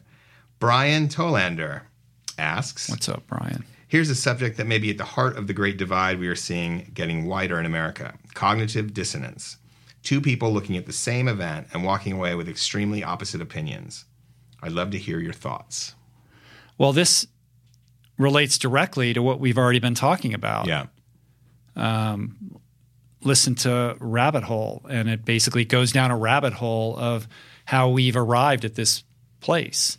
I think there's a broader conversation about confirmation bias and cognitive dissonance, and how the brain works. It is interesting that two different people could watch the same news program and walk away with completely different ideas about it. And then I think the larger problem is how entrenched we become in those ideas, such that when we're presented with a counterfactual narrative, no matter how compelling that narrative, it's irrelevant. It doesn't matter. It's not going to move the needle in terms of how that person is seeing the world, whether it's the Trump voter who can't be talked out of voting for Trump, or the super liberal person who sees the world in a specific way. The idea that you're going to change these people's minds, I think, is we all know how difficult that is, and what is that about, right? And I think it has a lot to do with, again, to bring it back to the beginning of this conversation, disenfranchisement and disempowerment. As human beings, we're hardwired to want to be part of a community, of a tribe. And we align ourselves with various teams, whether it's the Philadelphia Eagles or, the Los Angeles Lakers. Like, look at sports and how we tribalize that. Politics are a close cousin of that. And I think as swaths of the population become progressively more disenfranchised, There's a sense of lack of control. And I think there's an agency that develops when somebody can latch on to a certain tribe and craft an identity around that, right? This is who I am. This is my identity. And you get strength from that, no matter who you are. Like if you're in the Democratic Party, this is who I am. This is what we stand for. This is our values. And I'm going to defend my membership status in this tribe against everything else, no matter what facts that I'm presented with. So then the question becomes, how did we become so susceptible to these silos, these tribes, and why do we cling to them so strongly? And maybe it has something to do with the fact that the connections that we have in our own communities have been fractured. And this is taking the place of that, whether it's the church or the 4-H club or whatever it is that in the 1950s through the 70s people used to do within their respective neighborhoods. A lot of that has gone away.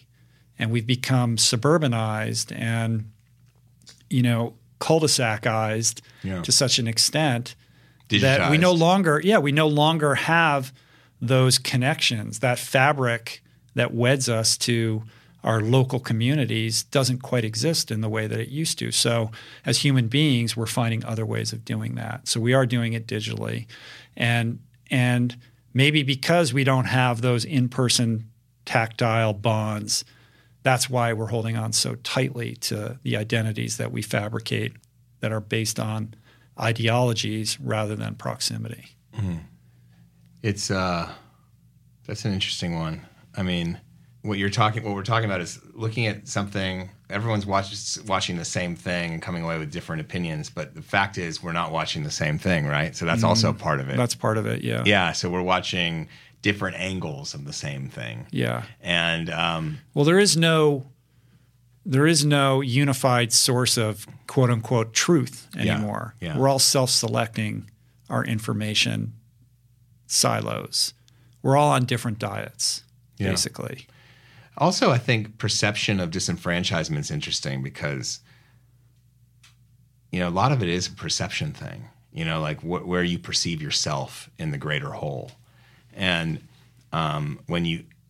there's two ways of looking at feeling small in this big world. To me, the healthy view is I'm a small fragment of this great web, and I'm connected to all of it.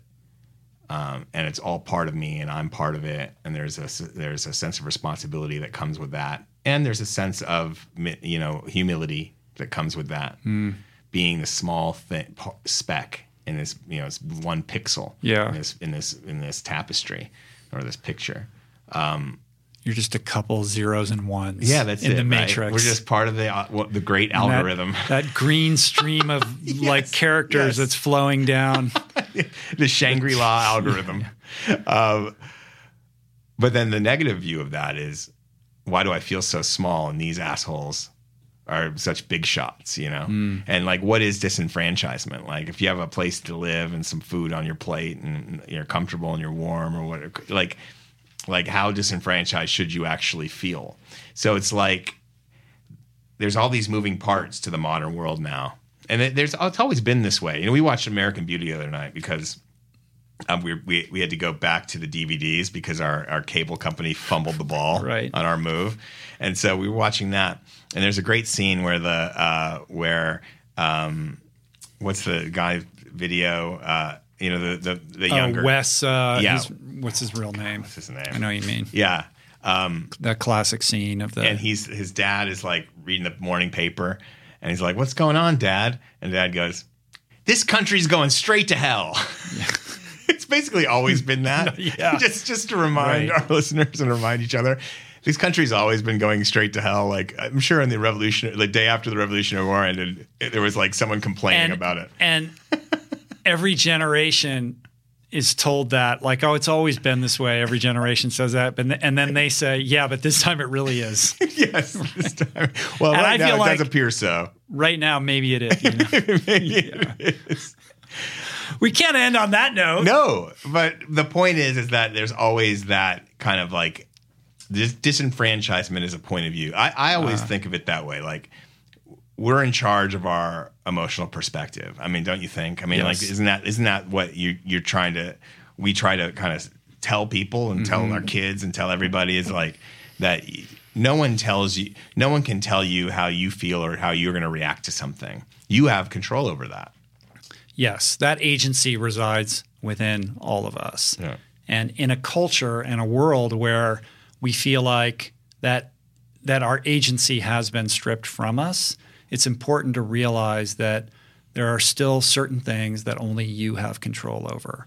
You can't control the insanity of the chaotic world. You can't control what other people are going to do. You can't control the news cycle. All you can control is your reaction to all of that and how you comport yourself. So it always goes back to mindfulness. The more mindful that you can be, the more equanimous you can carry yourself, the better equipped you are to manage whatever problems you encounter, whether they be related to disenfranchisement or your lack of sense of control over your life. Always turn back inward. And as Guru Singh always says, less emotion, more devotion. I love that. Right? Like, rather than getting all emotional about things that you can't control, check yourself. What are you devoted to? What are you cultivating inside of yourself that can lead to greater self-awareness, self-improvement? All you can control is yourself. The path forward is to be the best version of yourself so that you're equipped to handle all those other things that you cannot control. And the byproduct of that is you become a force of harmony in this world. And like dissonance in music is a tool to be used to make people feel. And then it always wants to come back to harmony. Like the piece of music always wants to come back. Dissonance always merges back. So that's a better note to end on because it will if we cultivate that. Yeah. Yeah. Agreed. Yeah. I think we did it. All right, man. Thanks for having me again. Episode 3 of Roll On. I like being your hype man. It was good, man. Yeah. How you feel? You feel good? I feel good. I like it when you read my resume, though. That really makes me feel I forgot to do that. No, you don't have to. Because my wife reads me my resume every night. Yeah. I'll read it to you. Yeah, but sometimes I'll she reads record me it for you, other and then you men's can just... resumes that are a lot more impressive if she's pissed. Adam Skolnick, co-author of Can't Hurt Me, author of One Breath. One Breath. New York Times, Yeah. contributing writer, environmentalist, activist, and now audio pontificator / hype man. Yeah, audio pontificator. That's like the podcast version of Talking Head. Right, audio pontificator. Awesome. You could find Adam online. You could see his digital ones and zeros streaming across the matrix at Adam Skolnick on Twitter and Instagram. Don't forget to hit that subscribe button on YouTube, Apple, or Spotify. Thanks for listening and watching, everybody. Check the show notes. We're going to put links up to everything that we talked about today. You can find that on the specific episode page at richroll.com. And generally on the YouTube version, we put links up to stuff as well. If you want to contribute a question for us to consider answering on this show, you can do that on our Facebook group. Yep. Which is the Rich Roll Podcast on Facebook. I'll put a link up to that as well on YouTube and the show notes. Also, if you join the Facebook group, you can also, it would be great if you could contribute to that survey that we've put up there as well.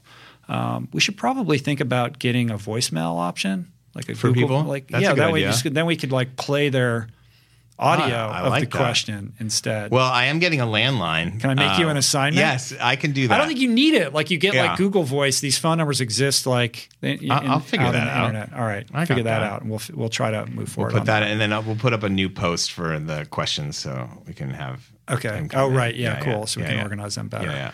Awesome, man. So see you back here with another version of this in 2 weeks. Until then, be well.